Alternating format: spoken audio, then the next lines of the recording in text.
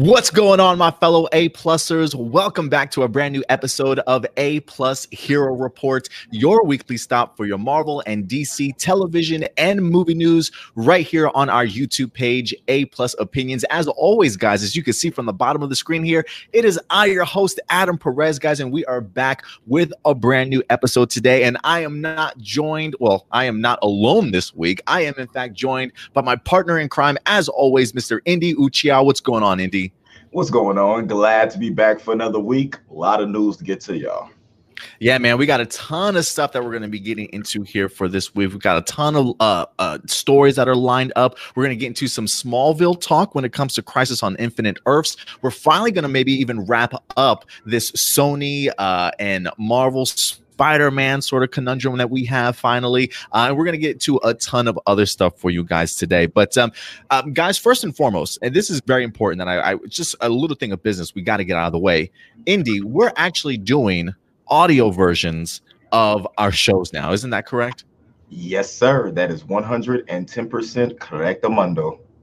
Yeah, if you guys actually want to follow us as far as just podcast wise, you certainly can. We do have just audio for all the videos that we post. You can find us on Anchor along with like Spotify, Apple Podcasts, Google Podcasts as well. But at the end of the show, I will go ahead and put a link in the description box below for you guys if you want just the audio versions from this. So we're so used to being in front of the cameras. I got to admit, sometimes it's a little bit, it's hard to remember sometimes that we actually have stuff for audio platforms too.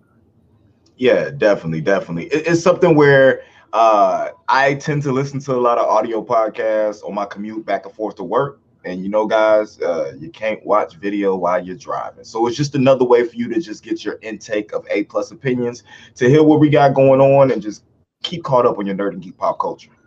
Yeah, I mean, sometimes, look at these two handsome faces, man. Sometimes it's overwhelming what we bring to this channel. So if you need to just hear our voices instead, certainly feel free to do that. But yeah, just so you guys know, again, we're on Spotify, Anchor, Google Podcasts, Apple Podcasts, and a ton more, guys. And you can find us at A-Plus Opinions. So definitely go ahead and check that out. But we got a ton of news to get into for you guys today, man. So let's just go ahead and roll it out. We're going to begin with some Marvel talk for you guys today. Indy, I don't know what you're sipping on, man, but that looks delicious. What is that? Apple juice. Are you sure it's apple juice, man? Are you sure it's apple juice? Good old apple juice. It's looking like rocks over there, man. I don't know. Anyway. But let's go ahead and get into it, guys. The first story that we're going to go ahead and tackle for you guys today, as we wrap up this Sony and Spider-Man and MCU issue that we have going on, Tom Holland recently came out and talked really about the idea that he's pretty confident in the idea that Spider-Man is still going to go ahead and remain in safe hands once it moves over to Sony. He actually had an interview recently with GQ where he said, I'm not shy about expressing how incredible the last 5 years have been with Marvel. This is what Tom Holland said. He says, I've truly had the time of my life, and in so many respects, they have made my dreams come true as an actor. Sony has also been really good to me, and the global success of Spider-Man Far From Home is a real testament to their support, skill, and commitment. The legacy and future of Spider-Man rests in Sony's safe hands. I really am nothing but grateful, and I've made friends for life along the way. So that's what Tom Holland said in a recent interview, as a lot of the news is starting to slowly dwindle down in regards to Sony and Marvel. I feel as though for the most part, a lot of fans are, you finished using a lot of their Kleenexes to wipe their tears. A lot of the crying has in fact stopped. And now I think we're just kind of all patiently waiting to kind of see what else is there to certainly come for Spider-Man. Also this week in Variety actually had a interview with the CEO of Sony, who pretty much talked about the idea that for the moment, at least for the moment, the door is closed in regards to their Sony and MCU team up. Now, they do say that there is no will between Sony and Marvel after they failed to kind of reach an agreement between each other. The CEO also says, we had a great run with Kevin Feige on Spider-Man movies. We tried to see if there was a way to work it out. The Marvel people are terrific people. We have great respect for them. But on the other hand, we have some terrific people of our own. Kevin didn't do all the work. So he is trying to let people know that as much as we are used to the idea of Spider-Man being an MCU, make no mistake, Sony, according to the CEO, feels as though for their part, they definitely have lifted their own weight in regards to Spider-Man as well. And he also goes on to say that Spider-Man was fine before the event movies, did better with the event movies, and now that we have our own universe, he will play off the other characters as well. I think we're pretty capable of doing what we have to do here. So now that you hear all that, Indy, with Tom Holland coming out, talking a little bit about the idea of he thinks Spider-Man's going to be perfectly okay in this situation. And with what the CEO is saying, what are you taking from all this in regards to wrapping up everything with Sony and Marvel? I'm taking that as of right now, Sony's trying to put a band-aid on the situation, and trying to basically, what I get from it, they're trying to basically say that yes, we like Marvel's help, but Spider-Man did well before Marvel, and yes, the inclusion in the MCU took us up to another level, but we should be able to do okay by ourselves without them.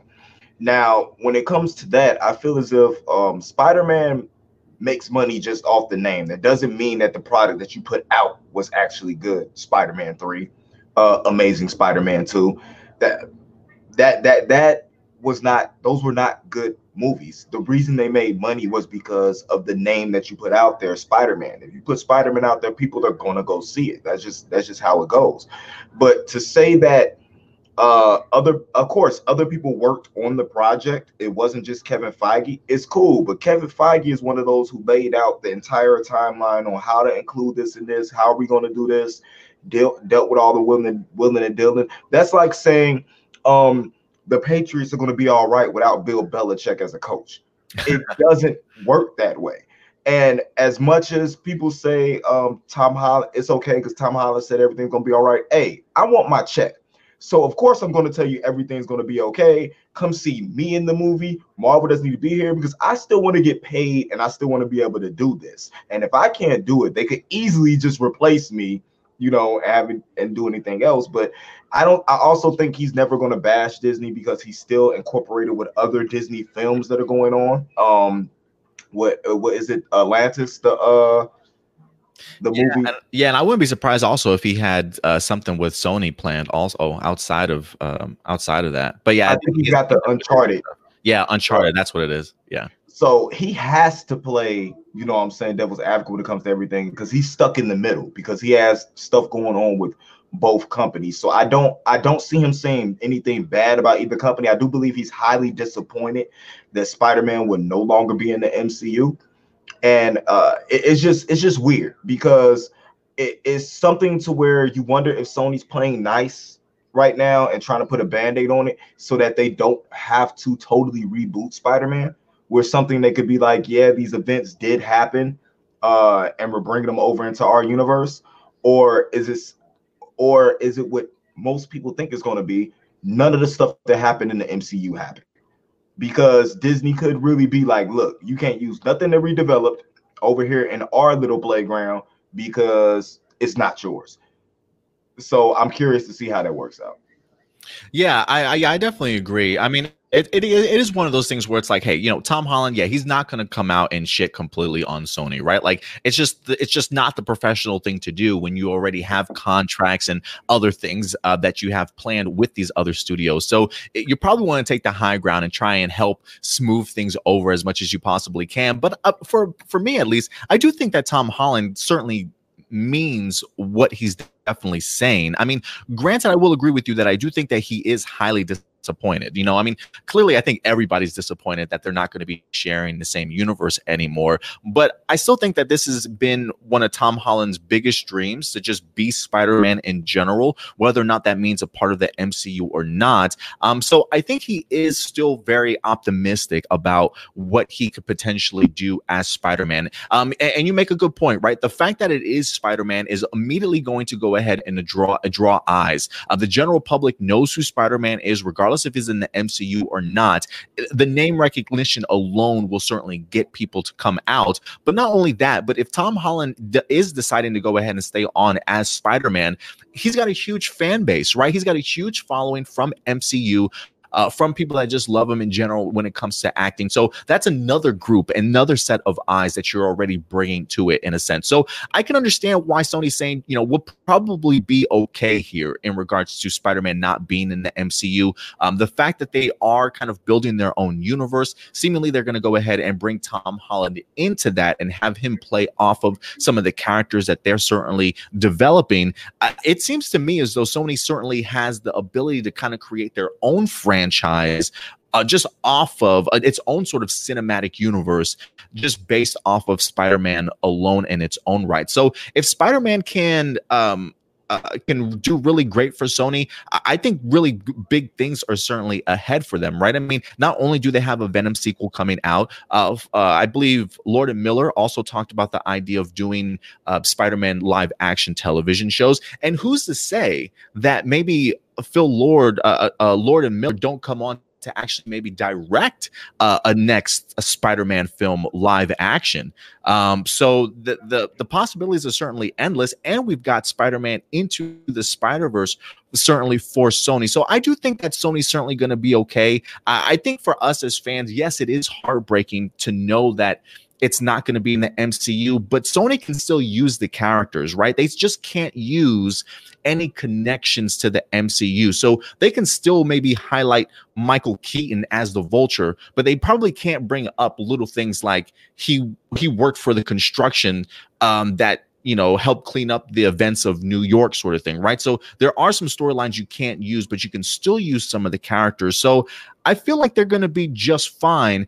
For me, my biggest concern is how upset, and you're probably right, this probably is Sony maybe putting a Band-Aid over it, because I can see maybe Spider-Man not making as much money as it did just because of maybe some disgruntled fans not wanting to go out and support it now that it's no longer with MCU. So I think it's a little bit of everything here, honestly, but I do think that Tom Holland is pretty truthful in regards to what he's saying, at least. The biggest thing I think about what's going on that we're going to be missing is the connection that he had, that they built with the whole Tony Stark scenario. And definitely. And the fact that the new suit he just built was, you know what I'm saying, created from Stark Tech, with even with the AI that's inside of the suit. Mm-hmm. Do we go back to a basic suit? You know, with no AI integration, anything like that? Like, he can't have any of that, can he? That I don't know. I feel like maybe if he changes the name to his program, you know, maybe they just don't make any sort of connections to Tony Stark, right? Like maybe they don't make any references, but it would feel weird. It definitely would feel weird unless Peter Parker was like, hey, I just wanted to create my own suit, and we get a brand new suit. Now, I'm guessing they didn't want television rights because they didn't want to do a deal with Marvel, and they're trying to, and they said they already want to develop Spider-Verse television shows, but from what I've been reading and what I'm partaking is, I think they found a way around that if they have the movie, Sony movies produced for TV, they can technically have Spider-Man TV shows because it's not a television.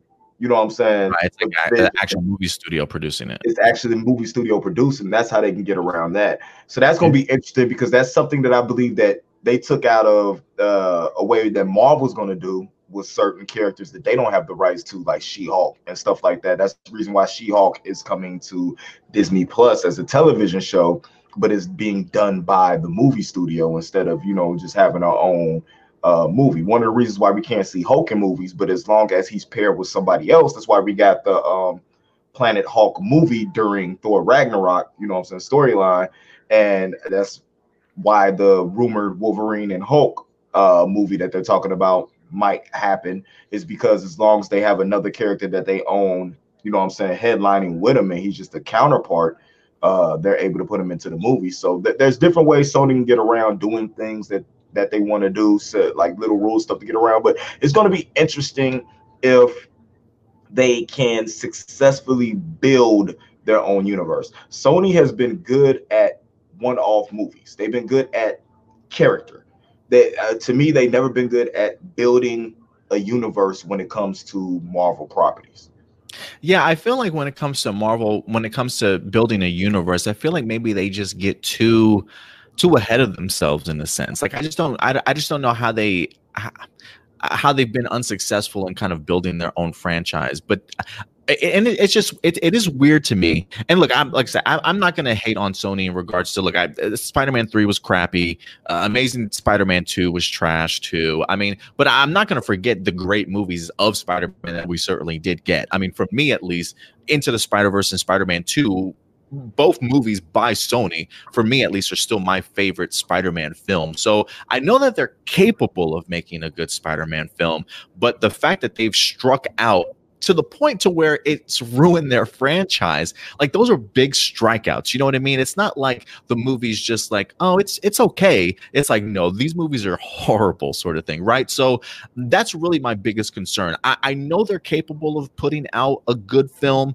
It's just a matter of, please don't strike out again at this point. We've got ourselves a really great Peter Parker and Spider-Man here. Don't get me wrong, I loved Tobey Maguire as Peter, loved Andrew Garfield as Spider-Man, but I really love Tom Holland as both. And I want him to stay on board. I hope that they figure out a way to exclude some of the MCU stuff and still have Tom Holland in there, because I don't want another casting, because this will be like 4 castings in like a decade or so, it feels like. Something ridiculous.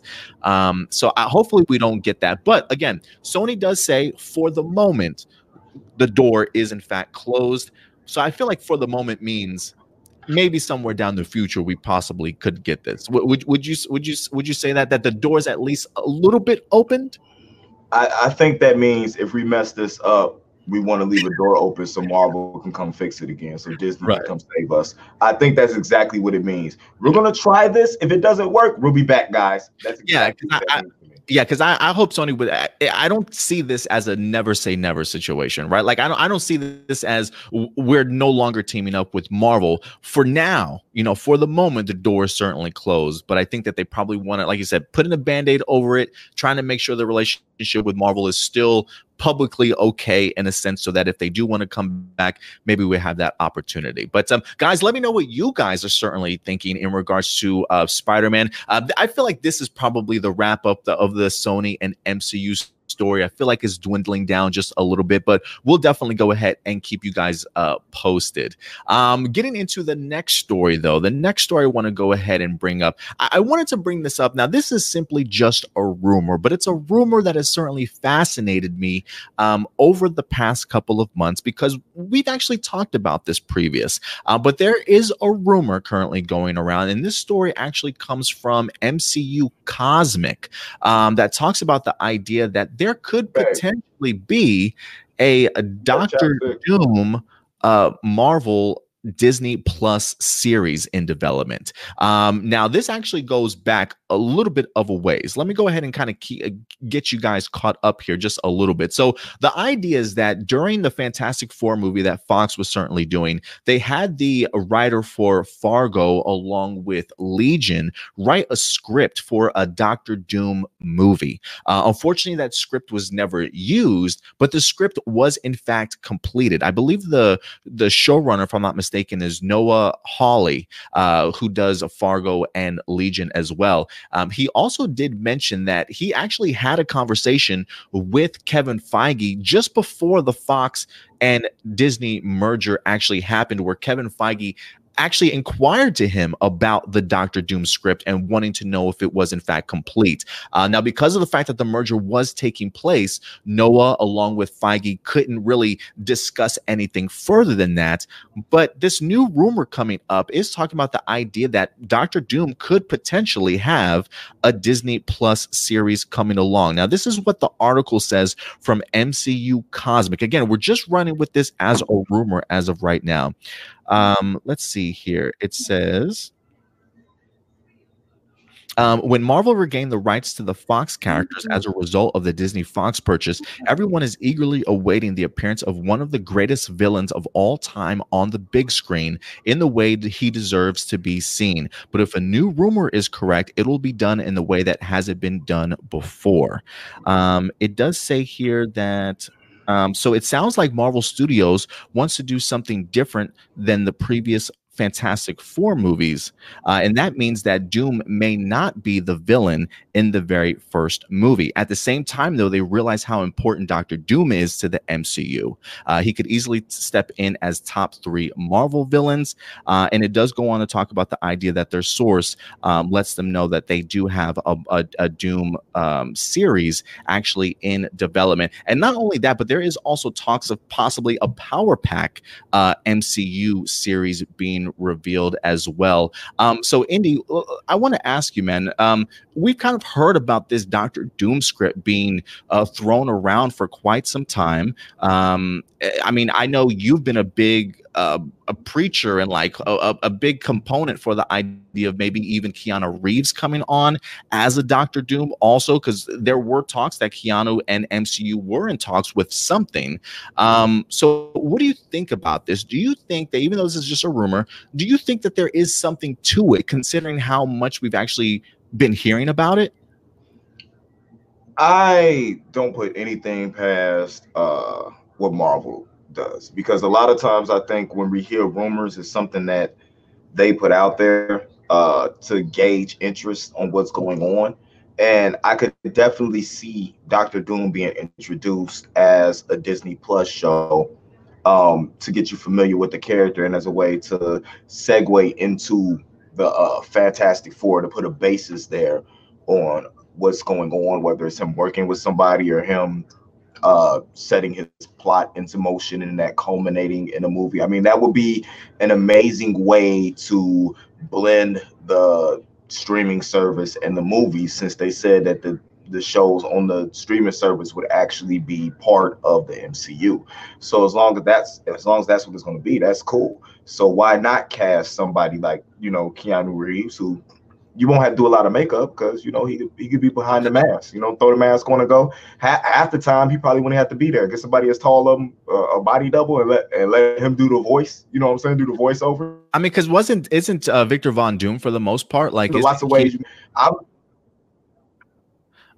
Oh, go ahead. I'm sorry. No, go. Victor Von Doom is what? You cut out a little bit. Yeah, I know. I was just gonna say Victor Von Doom, for the most part, like before he put on his mask, wasn't he like one of the most handsome guys around, sort of thing? Wasn't he like a pretty good looking dude? Yeah, pretty good looking dude. Had a crush on the Invisible Woman. You know what I'm saying? Had a crush on Sue Storm. All that going on. So I really feel like good fit, man. Keanu with his look would fit. It's other people that can cast in that role, but I just feel like the significance of that role, on whether they're gonna go to Battle World or do the whole God Doom thing, if they're gonna do something like that, Doom World, he would be the type of person who would just have that aura, about him in that role that would define that role. So I would be cool with that. But other than that, I'm cool with anything that they want to do, because they haven't missed yet. Like they haven't let me down with anything that they've done. They made Guardians of the Galaxy dope. They actually made me interested in Captain Marvel. You know what I'm saying? A character that wasn't doing well in comic sales, that got rebooted like 8-9 times, actually made her interesting. They got me anticipating She-Hulk.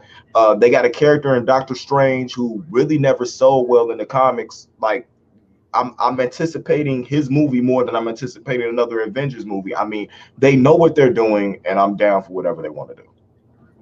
Yeah, as am I. I'm completely open to it. Like I said, they haven't let us down whatsoever. And just going back to the article real quick, so it does say, it says they're apparently talking about a lot of different options, and one of them is floating an idea about giving Doom a limited series on Disney Plus before clashing with Fantastic Four in the future screen sequel. So it really is talking about also the idea of not having Doctor Doom as the Fantastic Four's sort of first villain. Consider the fact that we have already seen Doctor Doom tried like 2 or 3 times already in the past when it comes to Fantastic Four movies. Maybe it's something they certainly want to kind of build up to.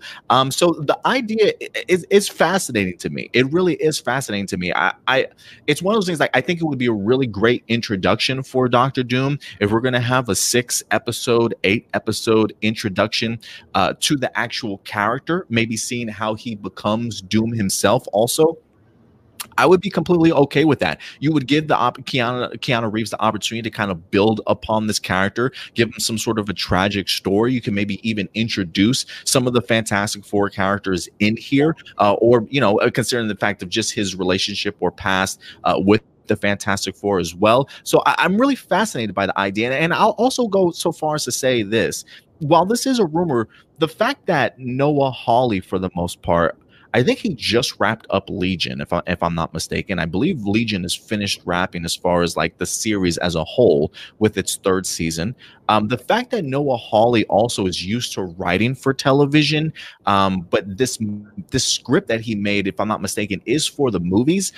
I wouldn't be surprised if they decided to sit down and talk with Noah and be like, hey, you're used to writing for television. Can we adapt this Doctor Doom movie script into, say, a 6-part limited series, and maybe even bring Noah Hawley on to do the television series for them in a sense, right? I mean, if Noah Hawley has that experience already with things like Legion, with Fargo, with bringing something and adapting something to the small screen, I think Disney has something. Has something here that they can really take advantage of if they want to use the talent that they've already use the talent of the person that's already written the script. Just bring them on board and be like, hey, you're great when it comes to television. We want to keep you for the television side. Can you make this Doctor Doom series for us? I kind of like that concept and idea. Yeah, I can definitely rock with that. I really feel that, and why not? You know what I'm saying? At this point, they're printing money so they can do what they want to do. They're at the point that any idea that they might take a loss still might not even cut into their profit. They're willing, and like I said, when you've done something so well for so long, you can take chances and risk in different ways you do, because people are accepting of what you're doing because you've given us what we wanted. So they had the time to do it. Like with the other part of the article, like you said, with the power pack. I mean, why not? Because I do believe that, if I'm right, I'm pretty sure I'm right. I think that comic got rebooted in like 2005. You know what I'm saying? I believe so. Power pack, I believe so. Yeah, it's something targeted to younger viewers. When you have something like The Runaways and Cloak and Dagger doing well, why not do that? And also, Franklin Richards at one time was like an honorary member of the Power Pack. It's another way to incorporate that into the Fantastic Four world. For all we know, we finna have a whole Fantastic Four universe. They finna spin off of these characters with everybody that they have, been in touch with, because they were the first family, of Marvel.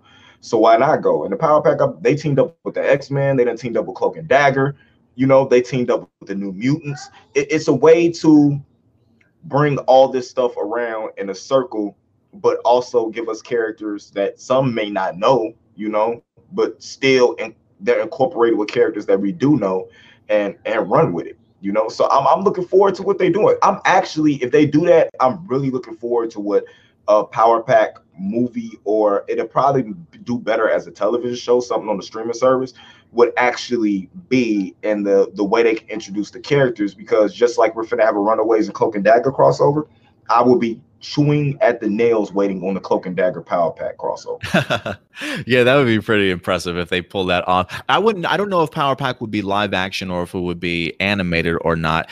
Regardless, though, I know Kevin Feige has been big on the idea of Power Pack. He has mentioned it several times. So that other rumor certainly would not surprise me whatsoever. And last but not least, in regards to Doctor Doom, real quick, it would make sense also to certainly bring him in some capacity, whether or not it's going to be a television series or not. But I do think with Spider-Man leaving, I think the loss of maybe the idea of maybe Norman Osborn being a big MCU villain, maybe just kind of opens up the door a little bit more for Doctor Doom to kind of shoot his way in, and maybe be a really big prevalent villain for the next couple chapters of the MCU.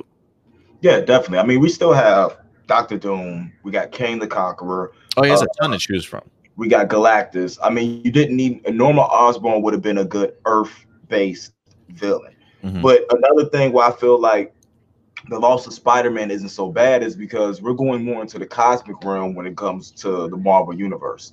the mystical, you know what I'm saying, demonic and cosmic realms, especially with these next movies that are coming out, with Captain Marvel, you know, Doctor Strange, Shang-Chi, and all that. There might not be no room, you know what I'm saying, for your friendly neighborhood Spider-Man with everything that's, you know, what's going on, because it's only so many times you see Spider-Man go out into space, you know, like Yeah. gravity. He didn't really do too much in space last time. So like it's probably better for them to get back on track with the story that they were telling before they tried to, you know what I'm saying, they kind of shoehorn Spider-Man in to start off with. Yeah. So if they can get back to what they were doing, even without Spider-Man, Marvel will be successful.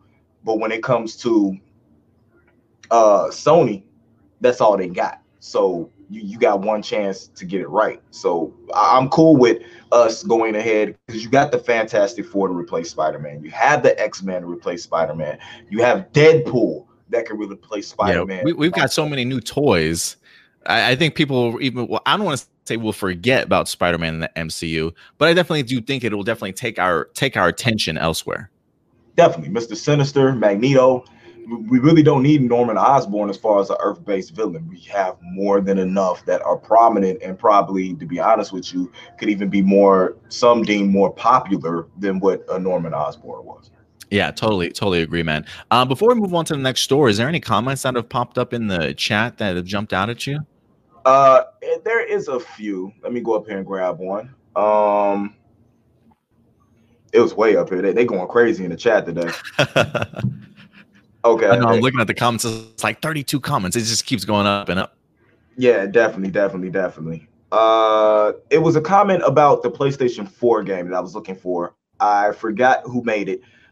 Because with Sony now owning Insomniac, because they bought it, and having that's very successful Spider-Man game that came out, could they make that game canon to what the Sony Spider-Man universe would be? Because in that game he had like a technological mask. You know what I'm saying? That he wore to get past that thing we were talking about as far as what would they do with the technology that Tony developed for Peter? Right, that makes sense. Yeah, that could definitely be a way that they get past that. I'm sorry that I can't find your comment, but it's so many on here. I got one job to do and I'm doing it badly. And shout out to everybody that's watching us live, by the way. For everybody that did join us today, thank you very much. Let me see if I can shout out some people real quick while you look for a comment. Shout outs, drop some name dropping. Shadow Nova, thank you very much for popping in. Same thing goes for Sailor, as always. Doomsday's popping up in here. Mr. Porter, thank you very much, Mr. Porter. Edward Sanchez, what's up, buddy? Good to see you as always. Gabriel, I feel like we've got our home team, you know what I'm saying, that come in on a weekly basis, man. Yeah, we definitely got that. You know what's bad is that we answered a lot of these questions already. Already talking about it. Okay, hey, that's cool, man. That's cool. But I would just go ahead and like to highlight something like Porter says. So regardless of how we feel about the situation, can we agree that Marvel rights in terms of this falls under film, this fall under animation, and this falls under TV? Okay, you just confused me with that. Yeah, I was gonna say, let me read this again. Hold on, Mr. Board. So regardless of how we feel about this situation, can we agree that Marvel's rights in terms of this falls under film? Oh, okay. I said that Marvel's rights in terms of this falls under film, this falls under animation, and this falls under TV. Oh, I'm assuming maybe he means like 3 separate different entities, like rights for different things, like television and then things like that. Yeah, because Marvel does own TV, so TV animation and television shows. Sony owns the film rights. So as long as they're making an animated film or they're making a movie, they own the rights. So Disney can still make Spider-Man cartoons and Spider-Man TV shows. But like I said before, Sony can get around the TV thing by having a movie studio develop the show for TV for streaming. That's the key thing, because streaming doesn't count as television or something like. It's really weird. It's like in the fine lines how everything is going, but something similar to that equation. Okay, interesting. Yeah, see, I'm really eager for this. Like, I really want to see what with Lord and Miller are able to do with a television series. I mean, if they're talking about doing a universe, maybe something along the lines of like what we have for Arrowverse, you know, something that epic kind of proportion stuff. I mean, I'll take that all day long. So I really do hope that they manage to work their way around all this. But is there any other comments? Yeah, we got Gabriel. Do you think they'll wait to introduce Doom into the Fantastic Four movie, or do you think he'll be introduced before the Fantastic Four? Well, based off of the rumor, it sounds like if the rumor is true, it sounds as though they want to go ahead and introduce him completely separately from the Fantastic Four, like not even introducing him into the movie, but maybe using a television series to build up and introduce us to that character, and then have him introduced into the Fantastic Four sequel. So who knows? Maybe we get like Mole Man for our very first Fantastic Four movie. Who certainly knows? But it seems as though that I would like them to build up a Doctor Doom character, honestly. If they want to make him a prevalent MCU villain, instead of him just popping up into a movie, I personally really love the idea and the concept of a series to introduce us to a brand new character, similar to what they're doing for the other Disney Plus shows, and then bring them into the overall film arc. What do you think, Indy? I believe that'll be the same thing. I think we'll get a slow burn when it comes to the Fantastic. I think you'll get Doom before that, maybe even Phase 6. I think you'll get Doom before that. So we're going to see what happens. I honestly think you'll have people have to deal with Doom before the Fantastic Four come in and save the day type deal. Like they'll be the ones to pop up and be like, we got this. Kind of like Captain Marvel pops up and just saves the day. I want to see how he becomes the leader of like Latveria and stuff. Maybe they'll pop up and he's already there.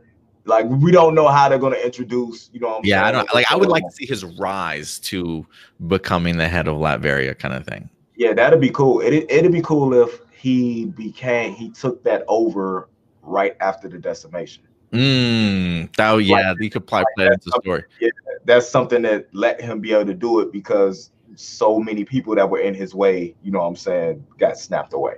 That'd be pretty badass. That'd be pretty good. Yeah, I would be all on board for that. All right, well, let's go ahead and move on to the next story, and then we'll do like 2 more stories, and we'll get back to the live chats here. But the next story, we're going to go ahead and continue into the MCU, guys, because Agent Carter has popped back up into the news. Haley Atwell herself has made the news reports, as Variety is in fact reporting that Agent Carter has actually joined Tom Cruise's next Mission Impossible movie. I believe it was Christopher McQuarrie, who is in fact the writer and director of this series.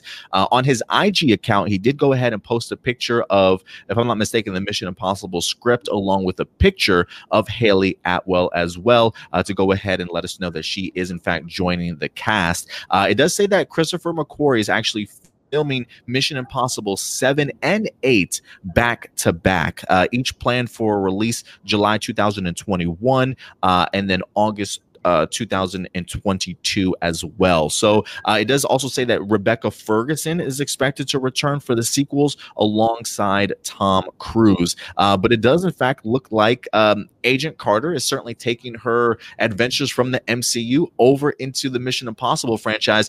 And I'm super pumped for this, Indy. What are your thoughts on this, man? Are you excited to see Haley Atwell in Mission Impossible?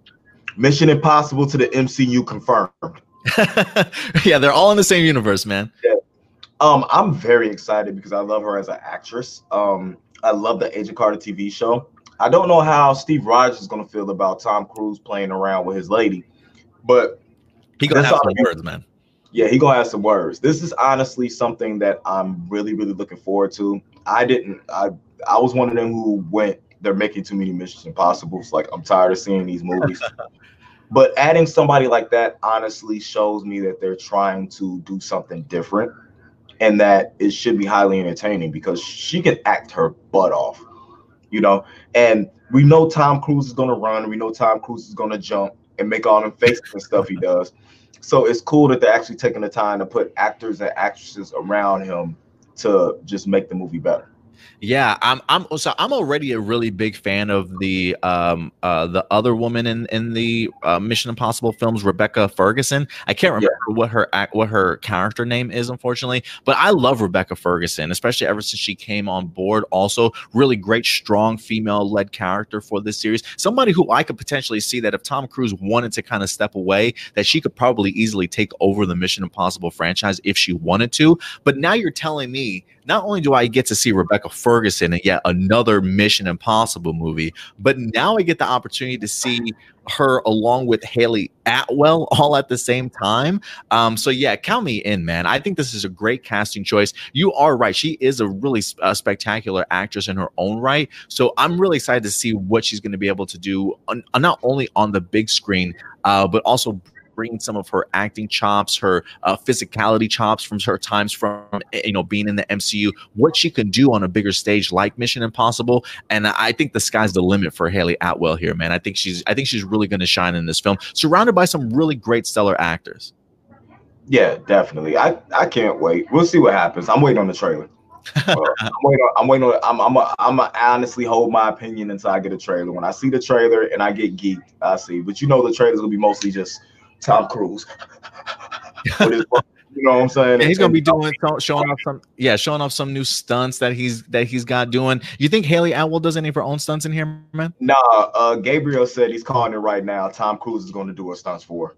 He's gonna put a wig on. He's like, I got you, girl. I got you. That'd be interesting. I'm looking forward to seeing what that happens. That's like a real cool tidbit of noise to just get you going, and that's them tapping the Marvel universe in order to try to big up their sales. Like, look, we got Agent Carter. Watch us too. Yeah, see how she takes her agent from this one to our franchise. Yeah, I totally agree, man. Take the opportunity while you can. And I will say this. Dang, I just lost my train of thought here for a moment. I had something and then I lost it. Maybe I'll come back to it. Screw it. No, that's cool. It's only two other agents that could go to that would make me watch it. Agent Coulson and Agent May. Yeah, I'm in agreement with that for sure, man. I would absolutely love that. All right, let's go ahead and jump over to our next story. Yeah, I just thought that was a really cool little tidbit of information. Also, it is one of those things, for me at least, it's always fun to kind of see people that we've grown up in the MCU jumping onto other franchises and also making it big. Not that Haley Atwell wasn't before, but I just think it would be really great for her career in general. But let's see here. Next story here, guys, that we're going to be getting into, sticking with the MCU, also in television series, we've got some new information in regards to it looks as though we've got some new information in regards to Hawkeye. The television series here finally has a writer. It looks as though they went ahead and picked up the Mad Men writer Jonathan Igla to go ahead and do the upcoming Disney Plus series for Hawkeye. Now, Indy, if I'm not mistaken, I don't think either of us have actually watched Mad Men. Is that correct? No, I haven't, and I feel like we're going to get a lot of comments on why we haven't watched Mad Men. Like, what are you doing? It was the greatest thing ever. Like, that's what I normally get. And I'm like, it's just not my type of thing. Like, it took me forever to watch Breaking Bad. Only reason I turned on AMC when AMC got big for me was Walking Dead. So, I mean, I'm sorry. I'm surprised you came to the Breaking Bad show late, man.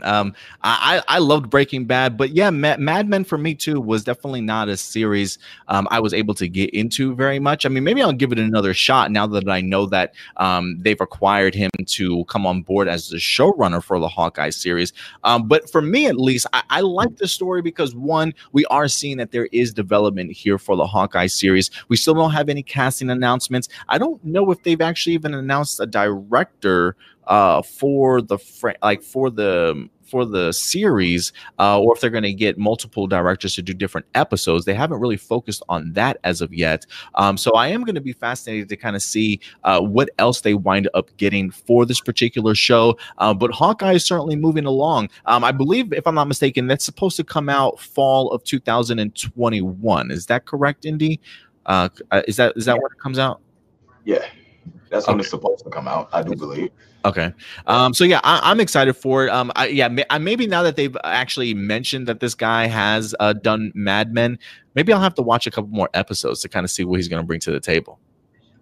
Yeah, definitely. I mean, it was a critically acclaimed show. Shows aren't critically, especially television shows, aren't critically acclaimed for no reason. So I'm pretty curious. I'm feeling kind of good because over in the chat, you know, Porter and Doomsday, both of them never heard of Mad Men. So that makes me feel a little bit better. I mean, I've heard of the show. I never watched it. It tended to be the people that I even worked with. It was older fellows, like, you know what I'm saying? Was that the series that was it John Hamm? Was he? I think so. I think that the lead guy there. Yeah. Pardon me while I do what I do best and Google. Yeah, Google stuff we should have had beforehand. So, yeah. He was, yeah, that was Don Hamm, yeah, playing Don Draper. Okay. I was like, I know I've seen like maybe an episode or two of the show, but it's been years since I've had the opportunity to do so. But I thought that was just pretty neat that we do have ourselves a showrunner for Hawkeye. But let's go ahead and get into our next story, man. This is a story that I really want to talk with you about because I want to get your thoughts on this.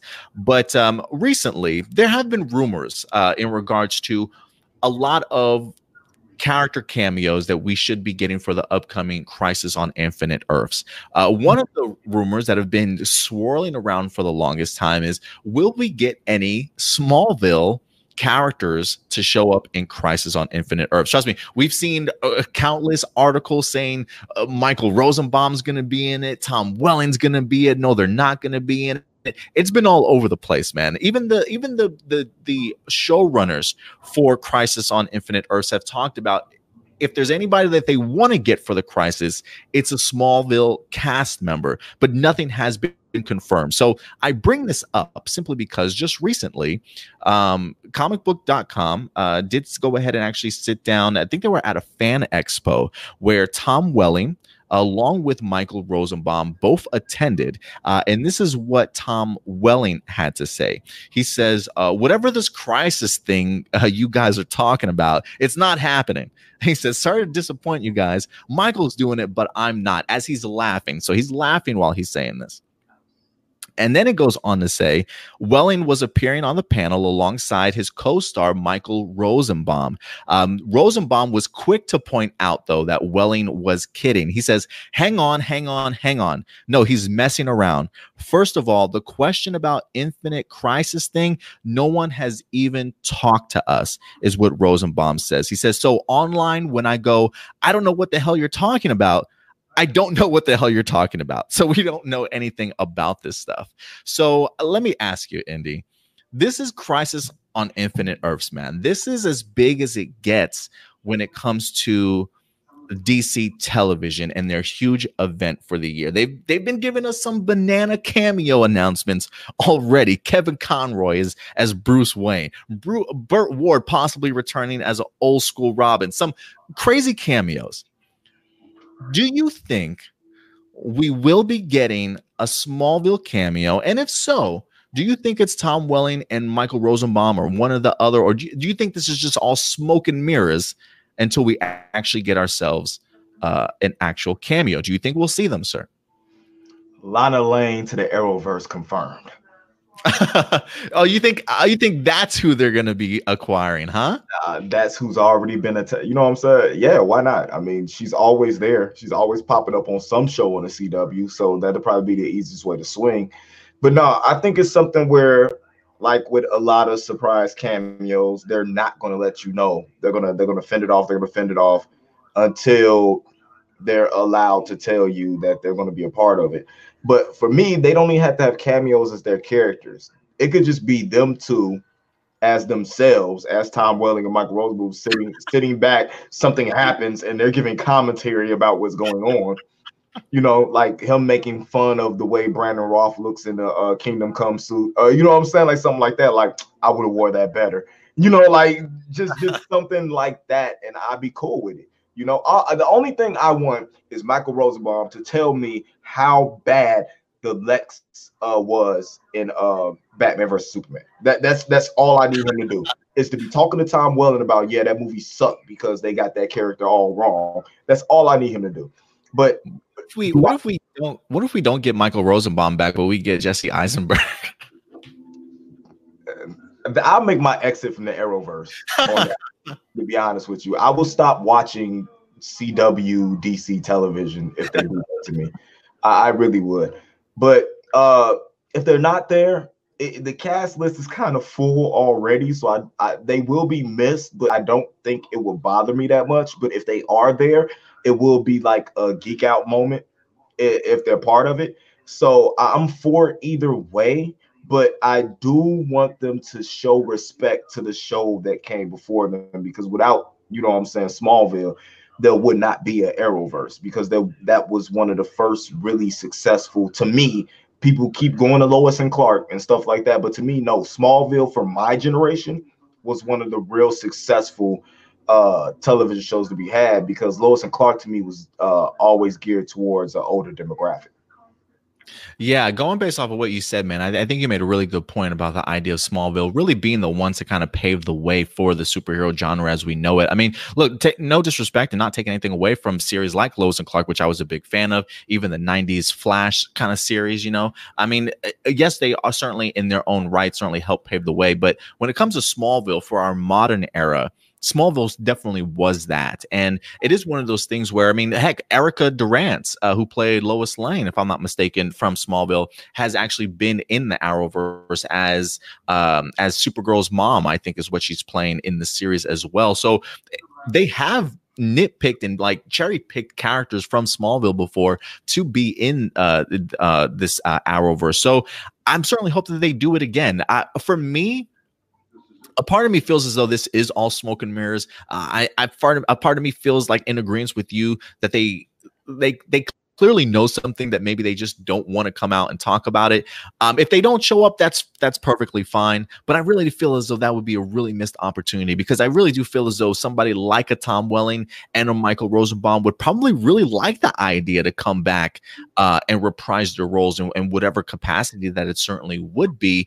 Because I do think that they hold their characters in really high regards, right? Like they know their show Smallville helped sort of pave the way. So I think they would really take the opportunity to be on board with this if they got the opportunity to. So I do think that then maybe you're just kind of throwing things out there to kind of take us off their tracks in a sense, and then maybe allow us to actually have a really good sort of surprise come Crisis on Infinite Earths. That's exactly what, at least that's what I'm hoping for. If they're not there, I won't be mad. I will be a little bit disappointed, though, honestly, but it's not going to ruin the crossover event for me. I just think it would be a really great homage to a fantastic show that came before everything else, and one that I think helped grow a really big generation of superhero fans based off of that show also. So look, for me, I want Michael Rosenbaum. I want to see multiple different types of Lex Luthors. Even if he doesn't come back as our Lex, maybe he comes back as a different version of a Lex Luthor, I would be okay with that. But the scene that I really want to see, I want to see multiple Supermans. I really want to see multiple Supermans. We're going to have Brandon Routh. We're going to have Tyler coming back as Superman. If I can get a Tom Welling in some form of a Superman costume, I would be completely okay with that, honestly. So give it to me, man. No Dean Cain. Yes, throw Dean Cain in there. Even if Homeboy's out of shape, I don't really care, man. Like, let's get him from chest up shots only. I don't care, but I want to see Homeboy in a costume. If he can fit in the costume, we haven't seen Dean Cain in forever. Maybe Homeboy's working out. Maybe he's doing the Ben Affleck regimen. Who knows? Like, I would just love to see Dean Cain also attached to that as well. If you can get the people, if you can get them, please get them. So I'm kind of curious to know what everybody else is thinking though. Do they think they'll be on board? No, but does that take away from the fact that this is culminating in the season finale of Arrow?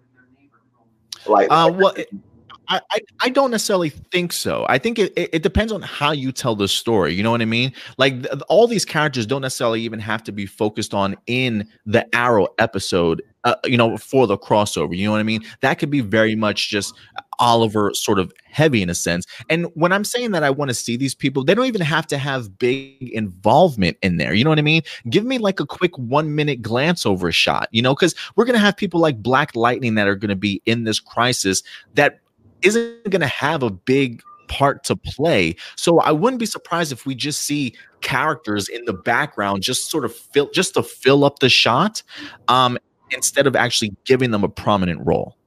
I definitely feel you on that. I could definitely understand that. That would make the Supergirl episode more interesting. Yeah, can you imagine, man, if we got a Supergirl episode with like 3 or 4 other Supermen there?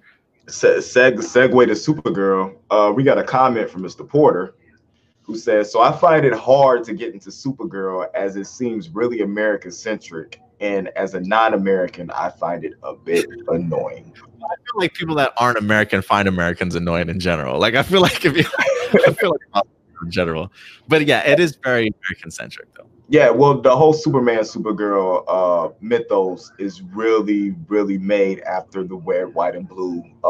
Truth, honor American truth and American justice. So I could definitely understand what you say, but it Supergirl, the show seems deemed more on catering to what's going on today. The show team seems like it doesn't want to take any chances and wants to make everybody happy. And that seems to be America today. They just want to make everybody happy. You don't want to take no chances. Most people, but for me at least, I feel like Supergirl's probably taken the most chance by making everything so today. You know what I mean? Like I feel like Supergirl's gotten bashed for like feeling that they're pushing all these agendas. You know what I mean? Yeah, definitely. But I also feel like when the show was going through, when it's having ratings issues and things like that, that I don't know if they were pushing that agenda to really push it, or if they pushing that agenda for ratings. Yeah, and this was really the first season where we really kind of got that push of an agenda, but the previous seasons were not like that. No, so I want to see how that affects Supergirl going forward, because that's one of the shows where I feel like it might be on the fence to go somewhere else, especially if Batwoman takes off. Because if Batwoman takes off, they might feel like, what do we need Supergirl for? Because the Batman characters are more popular characters to start off with. So, well, I will be interested to see what they do with this season of Supergirl. Supergirl feels as though it is getting a little bit of a change with her new costume and suit. She looks like she's maturing a little bit more, growing into more of a full-fledged woman in a sense, kind of finally finding herself and who she is. And so I'm fascinated to see how that more mature aspect of the character translates to maybe a more mature show. At least that's what I'm certainly hoping for. So I can definitely understand my supporter. Like if it's hard to certainly get into, I think regardless if it's American or not American, I feel like some people do find it hard to get into Supergirl already as it is. At least that's how I feel. I think like when I compare and think about all the other DC television shows, I feel like while I certainly don't mind Supergirl, I feel like when you mention them, maybe Supergirl's like at the lowest rank for everybody. Yeah, definitely. Because I feel like Superman, Supergirl, their best stories have been with teams or leagues. Because that's when the big threat comes, is big enough to actually challenge them to do what they need to do. It's hard to find challenge power for power with these type of superheroes who are beyond human capability, who are somewhat gods. The issue is trying to write them more of the challenge of them trying to be human and be normal and have a normal life, and try to relate them to people, which nobody can really relate to, because none of us have superpowers and we're trying to be normal. It's different from when you go from normal to all of a sudden having superpowers. It's a little bit more relatable. So it's kind of hard, even in the comics, for me to really vibe with Superman, Supergirl, Hope, different things like that all the time when they're just uber powered. I like more of the Black Widows, the Captain Americas, the Arrows, who you feel like they really have a chance to lose when it comes to going up against some of these superpower villains and stuff that they have. You always feel like Superman, the Supergirl, they're gonna fly into the sun, come back superpowered, and it'll be over with. So I can understand how the writers have an issue on trying to make the show more interesting. But this season, to me, they actually did a better job than they did the first couple of seasons, and writing a compelling storyline. So I'm interested in what they're doing for the next season. Yeah, I mean, I actually was a big fan of this season. I feel like they took a lot of they took a lot of chances and risks with a lot of the characters. I feel as though they explored storylines for a lot of the characters that going in directions for these characters I wasn't expecting, and I feel as though the payoff was really good in regards to some of the storylines that they definitely wanted to tell. So, despite how some people probably felt about the agendas and things like that, I really don't want that to overshadow what the last season of Supergirl was like, because I think there is a lot of good elements of storytelling in there for this past season of Supergirl. But let's go ahead and get on to our next story, and then we'll go ahead and get into some more comments. But the next story that I want to go ahead and talk with you guys, we've got 2 more stories left here, guys. So the upcoming story here, we're going to get into some DC movie talk for you guys. As you recall, James Gunn currently does have a movie in development here for the Suicide Squad. The reboot / sequel / whatever you want to call it from DC is certainly coming our way. But it looks as though Deadline is in fact reporting more casting news, as it does look like Peter Capaldi from Doctor Who is in talks to go ahead and join Suicide Squad, along with possibly Pete Davidson from SNL. So the Deadline report says exclusive. We hear that Doctor Who actor and 1995 Oscar winner Peter Capaldi is boarding James Gunn's The Suicide Squad at Warner Brothers. It says the deal is still coming together. Word is that there is a table read for the DC sequel on September 11th, with production actually starting 12 days later at Pinewood Studios in Atlanta for an August 6, 2021 release date. No details were given, though, about the roles for Davidson or especially Capaldi. So I really bring this story up because, one, I'm a huge Doctor Who fan. I don't know if you watch Doctor Who, if you followed it at all, Indy, but I'm a huge Peter Capaldi fan. What? Blasphemy. You do watch it? Yes, that's blasphemy. I couldn't remember, man. I couldn't remember. But I wanted to bring it up because I love me some Peter Capaldi. I mean, for me, he's like my second favorite Doctor that we've gotten so far, with the first Doctor being David Tennant, of course. And then give me some Peter Capaldi. I know you're probably like, give me some Matt Smith. Give me some Matt Smith. Get out of here with Matt Smith. Anyway, I do like Matt Smith, but he like, to each his own. But for me, I loved Peter Capaldi. I don't exactly know what role this is going to be for Suicide Squad, but you tell me Peter Capaldi is going to be teaming up with James Gunn for Suicide Squad. Man, count me in, Indy. Are you excited for this news, sir?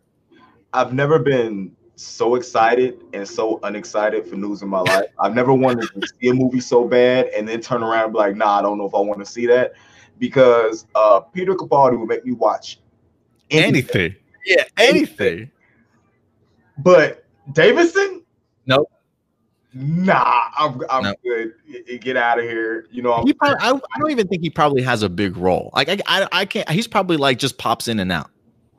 What's that song his ex made? That okay next or whatever it is. Like, yeah. I don't need him in a movie at all. I don't know. I still don't understand how he's famous. Like, I don't. Nick Cannon, you see what you did to the world? You let Pete Davidson out on us. So, but no, Peter Capaldi is an amazing actor. I joke about Davidson because Davidson is funny. He's funny. He's just really, really annoying at times.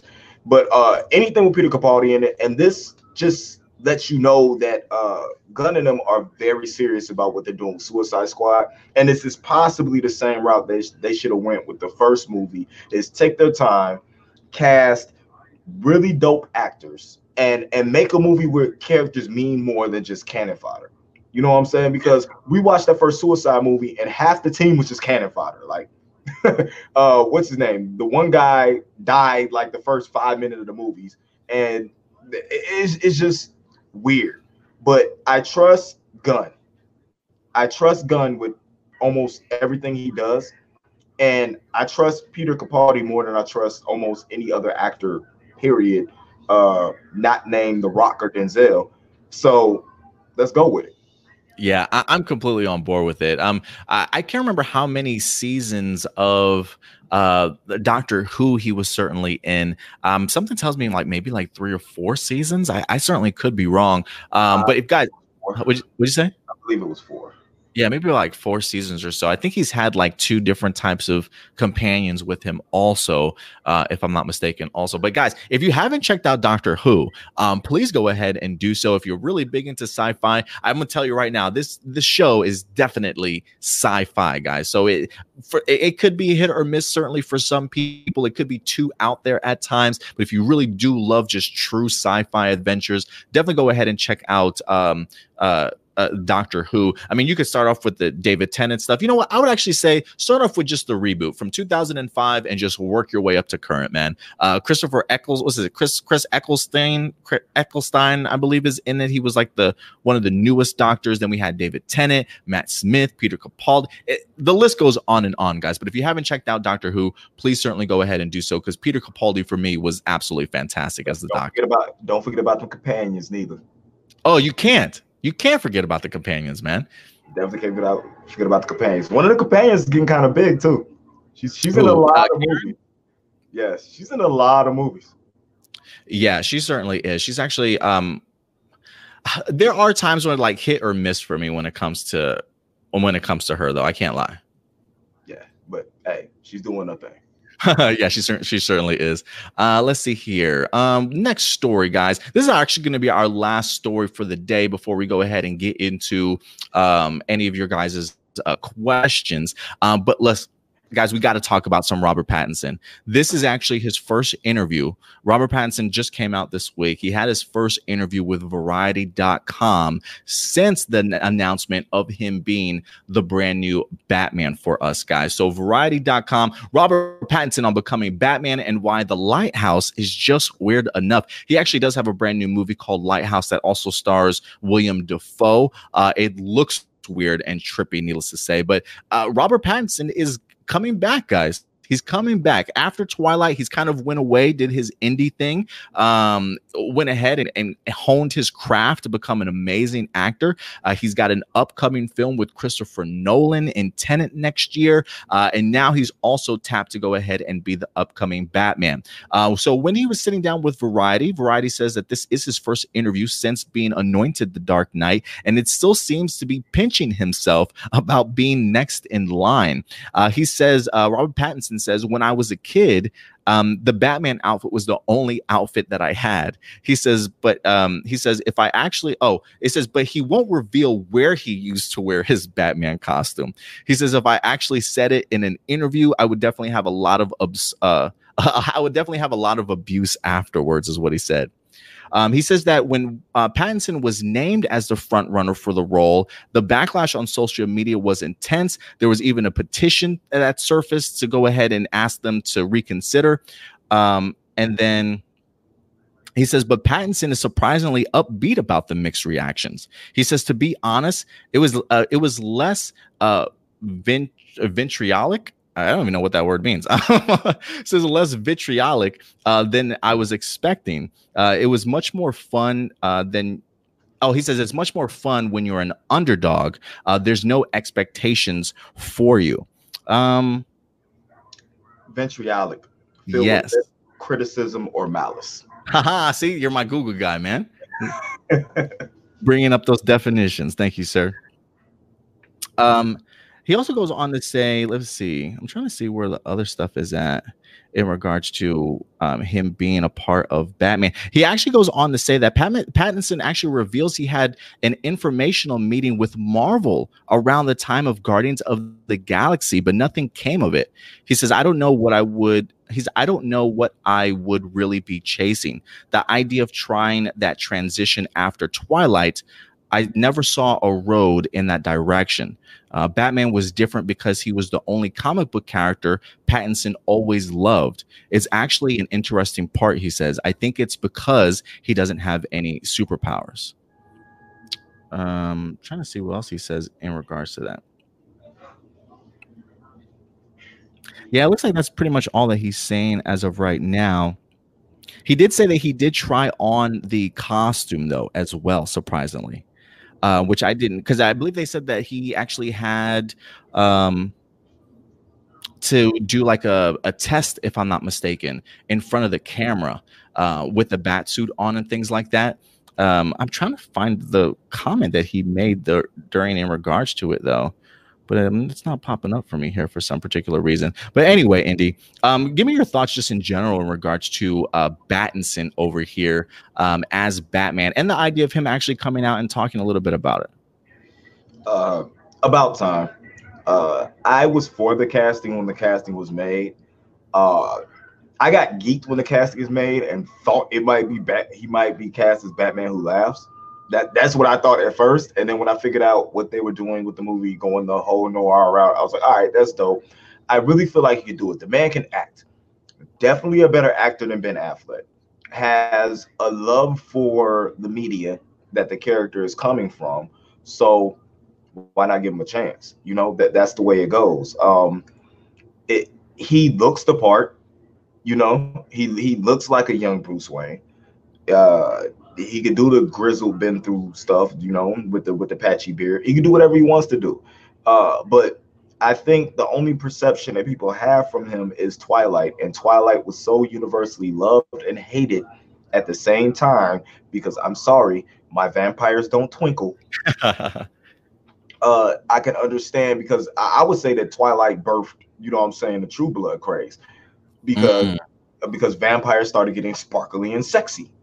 You know, I'm not for it, but he played his role in that movie. If you look at how his role, how he acted, like he was one of the best actors in that movie compared to everybody else in there. He played his role. He did exactly what he was supposed to do. So I look for him doing the same thing in this, and I'm glad that he came out and let us know the fan base, because that's the one thing we always go for.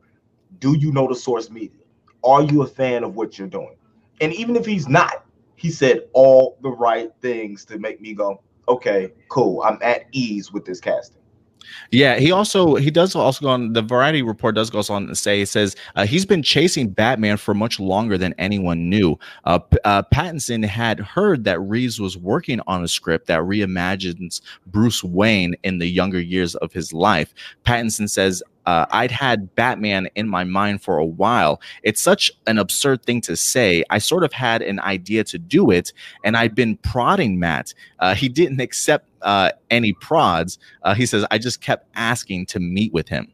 And eventually, he says, when Reeves finally finished the script, he relented and agreed to meet in Los Angeles. And then I had to kind of try and imagine what he'd written, and I hadn't even read the script. I'd come with this pad full of notes, and then as discussions continued, Pattinson arrived in Cannes in May, and all hell broke loose in the press and things like that. So it seems as though he actually had the idea to be Batman. When he found out it was being written, he himself actually approached Matt Reeves. Homeboy had a pad full of notes already and was kind of ready to go. When they asked him about the suit also, he says, yeah, I put it on. I remember saying to Matt, it does feel quite transformative.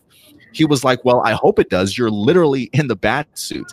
And then he says, Pattinson describes what the moment was like. He says, you do feel very powerful immediately, and it's pretty astonishing, something that is incredibly difficult to get into.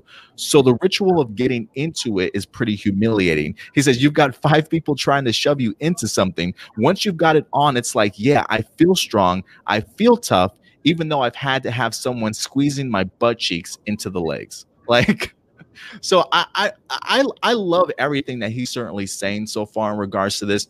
This does show me similar to what you said, was the fact that Robert Pattinson knows this role. He wants this role, right? It's not like they came and approached him about it. He's had this passion, and he's been a big fan of Batman for a really, really long time. And so the fact that he went from something like Twilight, had talks with Marvel to potentially jump from Twilight into another big franchise, the fact that he didn't go that route, I think was probably really great for his career in regards to at least allowing him to go off and do other independent things, hone his craft a little bit. And now he's getting more recognition than he's ever gotten before, simply because of how good he's become over the years. And now that he feels he's at that level in his career, why not now go ahead and attach yourself to something big? When people are trying to get you on board to some of their projects, take full advantage of this. So I love the fact that he went to Matt Reeves,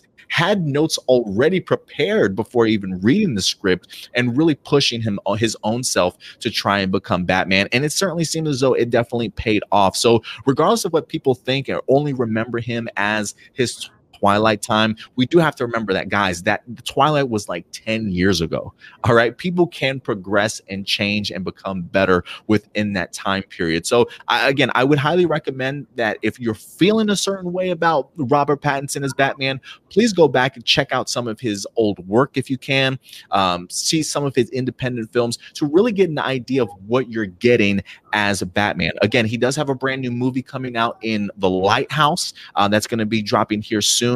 And then also next year, the Christopher Nolan film in Tenet. So I'm eager. I will say this, Indy. It does feel as though everybody that gets into a bat suit at one point in time always has to complain about the difficulty of getting into the suit. Have they not have the costume designers not gone with the times and made things easier, man? I don't think it matters. As long as it looks good, that's all they care. And the tight form-fitting suit is what goes. So push them butt cheeks into that suit and get it going. Just make sure he got a zipper for when he needs to go. That's it. But yeah, so it looks like as though we're both really eager to see what Robert Pattinson is definitely going to bring to the screen. I'm just glad that he actually came out and talked about it. This is really his first interview since being casting also. So I think it's great for the fans to be able to hear what he finally has to say in regards to that particular role. So hopefully now that he's come out, maybe some of the noise will kind of die down in regards to it as well. Yeah, most definitely, most definitely. I'm looking forward to it, and I'm really interested in what this movie is going to be.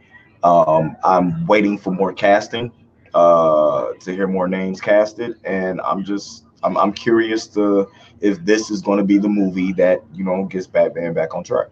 Yeah, I certainly hope so. And I think once we get casting, they'll probably help us get a better idea of what it is that this movie is certainly going to be. Maybe an idea of supporting cast, maybe even some villains announced.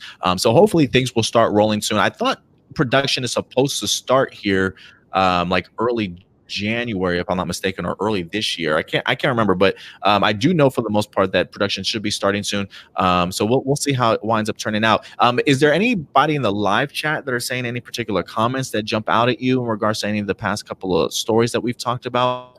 We got a couple. I want to highlight this. It's like, did they not give Batman a power to where if he dies without an heir, it will release an Eldritch monster?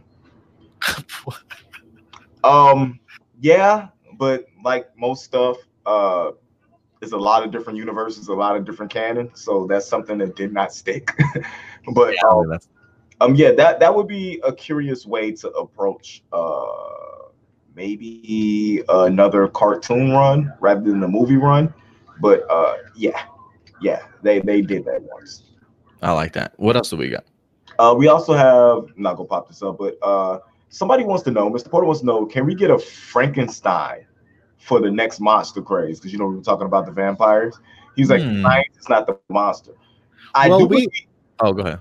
No, go ahead, because I already know where you're going with this. Go ahead. Oh no, I was gonna say I know Universal was working on a monster universe that unfortunately just really hit rock bottom before it even got started. Like they literally announced all these movies that they were going to be making, and they had like people cast and everything.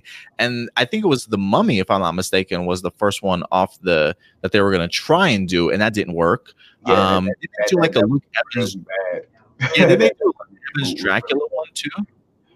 Yeah, I thought they were. Yeah, they was going to do a Dracula one. Universe though. Yeah, they were going to do a Dracula one, but I thought they should have just went off of the one Dracula movie, the one Dracula origin that they had. I cannot remember the name. It might have been called Dracula. You know what I'm talking about? I think that's the one with Luke Evans, I think. Yeah, that one of the best Dracula movies I have ever seen in my life. That was a really good movie. I felt like they should have built something off of that, but nah. I don't know if that's going to happen anytime soon, because you just can't get past we just can't get out the realm of vampires being sexy. I mean, even Disney has made vampires sexy and had like a vampire high school movies and all that stuff. If we can get out the realm of vampires being sexy and get them back to being scary, we'll be good. But it's not going to happen. There's too much money in cuddly, nice monsters rather than stuff being scary and stuff now. So. Yeah, I mean, I would be okay with more monster movies though. Like if they're really gonna legit give me a monster movie. I mean, you know, if you talk about the idea of maybe bringing back Frankenstein, they did back in 2014. That movie was called I, Frankenstein, and it was complete trash. I think it's I'm trying to remember who the actor was that starred. Oh, Aaron Eckhart, who played Two-Face in Dark Knight. He played the character Frankenstein, I believe. And they kind of made it more into a fantasy sci-fi than actually like a horror sort of monster element. But that completely bombed. 5% Rotten Tomato score for I, Frankenstein back in 2014. So combine that with the failed Universal monster project, while I would be okay with another Frankenstein movie, they probably won't pull the trigger on that for at least another 5 to 10 years, man. I can't imagine that you would drop something like that. But I would be open to it if I knew it was certainly going to be done right and them not get ahead of themselves. Though. All right, and we got Shadow Nova. Just making a comment that Peter Capaldi could actually looks like he could play Count Vertigo. Ooh, I would kind of dig that. I would be on board with that for sure. That's a good pre-casting. I like that. Yeah. And the Shadow Nova was normally good with the castings. You know, you can always count on him for a casting or two. For sure. Before we get back to the live chats real quick, let's go ahead and jump into some questions that you guys have certainly asked. As always, the day before we go live, we go ahead and post on our YouTube community page the opportunity for you guys to go ahead and submit your questions beforehand. And we've got a few today. So let's go ahead and jump into these, Indy. First one comes from Doomsday. Thank you very much, Doomsday, as always. He says, if you could rewatch any of the Marvel Studio movies, which movie would it be and why, Indy? Captain America: Winter Soldier. Man, that was my answer, and you completely took it. Not you asked me first, because that was the Russo brothers' first movie. It was a change in the way movies was shot, and it is literally to this day, to me, the best Marvel Studio movie made to date. It had everything you needed. It kind of took away the whole superpower thing, you know, like even though Cap has superpowers, but it seemed more grounded in reality. It still has the best fight scene ever in a Marvel movie, that elevator fight scene. It was just really, really dope. If I had to pick one, I'll stick with Captain America, but I'm going to go First Avenger. And I'll go First Avenger. And this is not a movie that I'm a big fan of. Like, I'm not a big fan of First Avenger, but I feel like every time that I watch it, I do come to appreciate it just a little bit more each time. Like, and I mean, when I say a little bit more, I mean like a smidge more. Okay, because it's still like in the lower half of my rankings, but it is a film, I think, because of what Chris Evans was able to do with the character, what the Russo brothers were able to do with the character in regards to building them, and now knowing how sort of the Captain America arc sort of ends and things like that and ties up. Going back to watch the first Avenger, especially if you watch it first, like if you're literally trying to have like an MCU marathon and you go timeline wise and you watch Captain America first, that is one way that I appreciate that movie more, is watching it at the beginning of the timeline than anything else. So that is a movie that I certainly would despite as pleased with it as others. But let me go ahead and get into the next question here. Jessica, we got you got to switch it up, Jessica. I love you, Jessica, in regards to always coming through with our questions. Jessica Fryman, if you could pick a character for Supergirl to have his or own show, who would you pick? Did you pick one last week? Because we answered this question last week for Jessica, if I'm not mistaken. Did you answer that last week? The character for Supergirl? Because I think for me, I said Martian Manhunter and you said who? I said the Guardian, I believe, last week. Oh, the Guardian. That's right. Yeah. James Olsen. Yeah, I would definitely take one of those also. Next question here says, this is from Sexy Ford. I think he might have actually just added this one, Indy. He says, can't, it's more of a comment, but it says, can't wait to see Tom Welling reprise his role as well, first off, okay, here we go. Is a Sexy Four says, can't wait to see Tom Welling reprise his role as Clark Kent in the Crisis on Infinite Earth crossover. I hope he is written well, and it's going to be interesting seeing 3 different Clark Kent Superman. I heard rumors Michael Rosenbaum was also returning from Smallville to the crossover as another alternate Lex Luthor. So real quick, Sexy Four, so none of that's been confirmed. None of that's been confirmed. Tom Welling hasn't been confirmed to be on Crisis on Infinite Earths. Neither has Michael Rosenbaum. All of that has simply just been complete rumors.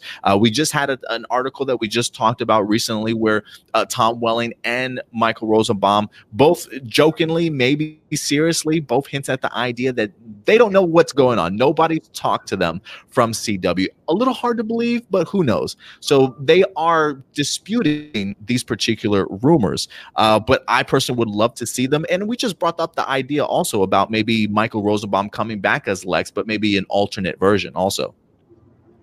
Yeah, definitely. I mean, it's probably going to happen. I'm Right, like, like it's potentially I'm like 60-40 on it, like 60% going to happen, 40% not. But we'll see what happens, and it'll really be interesting. So I look forward to it. Yes, as am I. As am I. Next question comes from Mr. Porter. Okay, so here we go. So, what do you think of people calling people out after they skim read a comment? For example, if DC were to announce that they would be making a new Under the Red Hood film, and someone were to comment that if the comics are anything to go by, Red Hood is most likely going to be Jason Todd. Then someone who skips the what? Oh, he skips and says the DC films aren't the comics, and you're stupid for using the comments. So what do you think about people that call people out after just skimming through comments, Indy? They're stupid. You heard it from me right here. They're stupid because would say, stupid. If anything, DC tends to be more comic based than Marvel, you know what I'm saying, ever is. So the Dark Knight movie series was, you know, kind of based on the Dark Knight, you know what I'm saying, conversation. I mean, stop it. I totally understand what he's saying. It is so annoying. It's so many times I made informed comments. That's the problem. The people who are making these comments talking about it most likely will be Jason Todd or anything on the net, they're making informed comments because they're fans of the source material. Red Hood, if Red Hood was anybody other than Jason Todd, there would be a huge issue with the movie. That's just the way it goes. So when they got to remember, when they're making these movies, they're making majority of it for fans of the source material, so they're going to have something to do about it, and it's going to go. I can't stand it. And people are stupid. They need to stop it. Sometimes I think they do it just because they want a reaction to start off with. It's just trolls in the comments. Yeah, I was going to say, if anything, it's probably just trolls in the comment. Honestly, I just ignore it. Like, especially if you kind of know what you're talking about, right? Like you said, if you're leaving an informed comment, a comment or not, even if it's informed or not, right? I mean, I just feel like people that want to get on other people's cases or comment like that towards other people's comments, like you said, are just completely stupid. If you can just ignore it, just go ahead and ignore it. And my thing is like, just from that comment, like as an example, right? The idea of like, that's DC film, that DC films aren't the comics and you're stupid for using the comics. Clearly, I feel like that person's not a comic book fan. You know what I mean? Fact. Like clearly, yes, they like if they're a comic book fan, they understand the idea that yes, while like you can still take things from the comic books, right? Like even though that they're not maybe putting the actual page to screen, there are still ideas and concepts from the comic books that do carry over to the DC film. So whoever makes a comment like that clearly doesn't read comics or have any idea what comic books are technically all about or how it works. Exactly. So all you people who are in the comments saying that the movies don't have anything to do with the comics, relax. Because without the comics, there would be no movies. Chill. Yeah. So, in other words, Mr. Porter, people that make comments like that, they're stupid. Just ignore. They're just trolls. They're looking for attention. But let's see here. Last question comes from Sailor. Sailor actually has 2 questions for us. Let me go with the short question first here. What DC team ups that have not happened yet would you like to see? I feel like DC's done every team up you can imagine, right? I don't know if that's necessarily television or comic book wise, though, if he means that. I would like. I'm just gonna go television wise. I would like to see. I want to see this iteration of Doom Patrol with our current iteration of Titans. Like we kind of already gotten ourselves a brief glimpse of that from Titans season 1, but I want to see like a full-fledged this team and this team sort of team up, especially after how successful Doom Patrol season 1 was. That's another crossover I would like to see. My answer is just 3 words. Real simple, and I'm just gonna leave it at that. Justice League Dark. Who would they cross over with though? You just mean like characters crossing over to become a? Okay, I got you. Okay, gotcha. That works. Let's see here. Next question for a Sailor. This is the last question here for Sailor. He says, Captain America Civil War was the movie that messed up Tony and Steve's friendship. While supposed to be sad and or heartbreaking, it never felt that way for me, since every Avengers movie they're in together, they argue about something. Do you think there should have been another Avengers movie to establish them as better friends before Civil War? Do you want to go first, Andy? Yeah. I don't think the basis of Civil War was them to break up a friendship. I think it was more to break up the team of Avengers, because they respected each other to start off with. They were close. You can call them friends, but there is no set of friends that don't argue about something or have different opinions on something that's going on.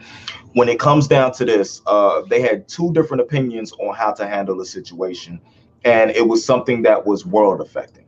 And basically that's what happened. They split up. They went 2 separate ways because Tony is very futuristic. He wants they culminated this basically in the end game. He wanted to be the shield around the world, and he felt that policing a certain way was the only way that you could do that. Steve Rogers, who came up in a different time, and that's part of the reason why he felt different about this, came up in a different time, was all about freedom. People should be able to choose. People shouldn't have to be policed. We're here to protect them. You know what I'm saying? We're not here to control them. So he felt very differently, which is crazy because, you know, if you think about the big Civil War event and how it happened in the comics, you had a non-mutant, you know what I'm saying, trying to save mutants from being registered. So I think would have had a bigger impact if the X-Men were at that time allowed to be in Civil War and everything that was going on. But no, I think it was done perfectly, especially with them including Bucky in it, to be down, because Rogers was real big on people being able to have a second chance, be able to do this. But then you get Tony, who's not only thinking of a different way, finds out that the Winter Soldier was the person who killed his parents. So of course he's coming at it from a place of emotion and rage. He wants revenge on, you know what I'm saying, what happened. And Tony's like, this isn't my friend, he was mind controlled. So it wasn't more of their friendship breaking up, it was more of the Avengers team splitting up, and it was more about Bucky and Steve's relationship to me and how loyal he was to his friend, rather than, you know, it was Tony being jealous because he killed my dad. How you gonna be friends with him? You're supposed to be my friend. And be like, I known him longer. You know what I'm saying? It's that type of deal. So I thought it was done right, but I can't see what people have, you know, that opinion about the movie itself. Sailor, I'm so glad that you brought up this movie, because I feel like Captain America Civil War is probably one of the most emotional moments that I feel like we get into the MCU that really sort of, really sort of leads us to everything that happens in Infinity War and Endgame, right? I mean, Civil War really is the that sort of big emotional moment where you have our two leaders of this team finally coming at heads with each other and really just breaking up the Avengers and really causing this rift and this separation that really makes it difficult for them to overcome somebody like Thanos. Whereas if they had stayed together, maybe things certainly would be a little bit different. Don't mind my dog in the background who's just rolling around acting the fool, guys. Okay, it's her place too. It's probably her place more than mine. So I just let her do whatever the hell she wants to.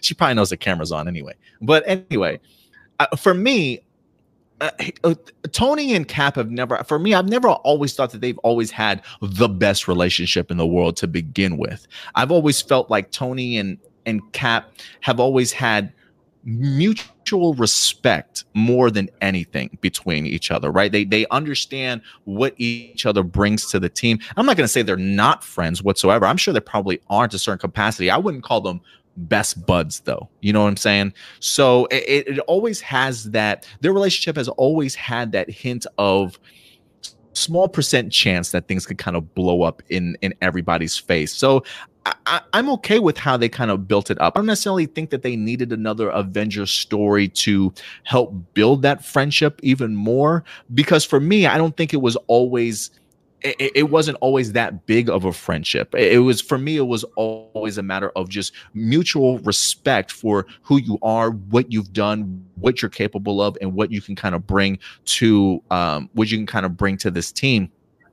And I'm sure, obviously, if you're teammates with somebody, clearly there's going to be some caring there, right? Clearly you're going to care for the other person. And so I think that's where Civil War certainly comes into play. It becomes more of a more personal issue of trust that you have with somebody, right? More like, if you're my teammate, I should be able to trust you to be able to be honest and upfront with me about what's going on, especially if you know a deep, dark secret like that that's going to affect sort of my life. So for that, when it comes to Civil War, I think that's really what the premise is. Not necessarily so much about tearing apart a best friendship sort of thing, because I don't think that's ever what they were, but I think it's tearing apart sort of the mutual respect and the trust that you at least had in each other for somebody that's supposed to be your teammate, supposedly supposed to have your back. So like for me, when I watch that scene, Indy, it's so incredibly emotional to me because I love me some Captain America, right? I mean, this is the guy that's supposed to stand also similar to Superman, right? Truth, justice, and the American way.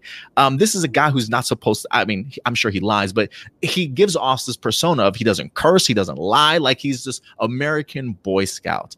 And so when we come to find out that he's known for quite some time that Bucky is the one responsible for the death of Tony's family, I can see why Tony would certainly act the way that he would. And for me, I was heartbroken that Cap had that secret and didn't tell anybody at the beginning of the day. So I love this question, Sailor. I truly do. But no, I don't think that they needed another Avengers film, because I think the purpose was for the Avengers films that we have seen, let us know that they at least respect each other, can trust each other in these particular films, build a little bit of a relationship. But I always feel there's always been a hint of disagreement between them throughout all these films, right? Just a different ideology, a different types of ways of thinking that I think help actually build up to this sort of Civil War. It almost made it a little bit more understanding because we know that they don't always agree on everything, right?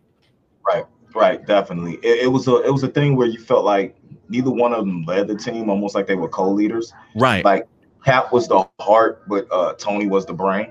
You know what I'm saying, when it came down to it, and that they were always dependent on each other to get through situations. And it was a thing where in a situation where Tony might have needed Steve more than he ever needed him, especially when this is you didn't tell me the truth. I mean, they started the movie. He calls him a liar to his face when he comes back at Endgame. They started the movie with him trying to deal with the program, dealing with the traumatic event of the day his father left. You know what I'm saying? It's showing that he still wasn't over what happened to his father, and the last thing he had was, you know what I'm saying, negative sentiments towards his dad before he left, and never being able to correct that. So they started the film setting up, showing you where Tony's mind and heart was. And for the fact that Cap knew what happened and then still tried to protect his friend after that, when this is the guy that killed my parents, you could understand Tony's stance on what he had. But you understand Cap's stance because he was there. He went through what Bucky went through. And then I wasn't there for you because I disappeared for all these years. You know what I'm saying? And I wasn't there for you, Bucky. I thought you were dead because of me. Type of deal. You know, that's something that I carry with me. You're here now, and I want to try to make this up to you, so you understand Cap's stance as well. So to me, it was perfectly written, especially when it wasn't the Civil War to the comics, the comic books. Yeah. Yes. But for me, it was more emotional than what it was in the stance in the comics. They made it personal, and making something personal is where, like you said, made it very emotional. I mean, to the point where Cap's like, where Tony's going, hey, that's not yours. My dad made that. You know what I'm saying? And then he leaves the shield there. I still think it was kind of cheap that they had the tag team Iron Man. I thought that was kind of a little cheap. It was a little cheap. That Tony didn't have nobody there with him. But it was an amazing fight scene, though. It really was, but that was so unfair. It was unfair. Crap out of Tony. That was not cool at all. But Tony was aiming to kill. And Cap, he blew up Homeboy's arm for sure. Yeah, and Cap wasn't. That was the thing. Cap just wanted to do him. So you saw that Cap still respected, cared for, and loved Tony, you know. And it was just that I have to do this for my friend type deal. So to me, it was perfect in the frame, especially that little 3-minute span was perfect. I could take that out that movie and throw everything else away, and it was dope to me. Yeah, I would agree. That was a really fantastic moment for me, and definitely a pivotal one for the MCU as well. But Sailor, Indy and I can definitely understand your mindset going into it for sure. I feel like that we've kind of seen both parts of people's arguments in regards to that, so we certainly can. But it feels like from our standpoint, at least, I just feel like when you go back and you rewatch the MCU from the beginning up until Civil War, I feel as though they've planted the seeds really well in regards to Cap's and Tony's relationship, to where the payoff truly is at Civil War. So everything affects people differently, though. I used to be against it. To be honest with you, I used to think Civil War was a really bad movie until Endgame. And when I go back and watch the payoff, because it really was a story of Tony Stark, like this was Tony's arc. And seeing him, that I love you 3000, that moment at the end when he sacrifices himself, you see him become more Cap. Yeah, you know what I'm saying? By the end of that movie, and you understand why they did what they did in Civil War. Yeah, I definitely agree. So, Sailor, thank you very much for the really great question, man. We really appreciate breaking that down and talking with you guys. So we're about to wrap up the show, guys. But hey, Indy, is there any last minute comments or questions that are popping up in the live chat or anything like that before we wrap up? Yeah.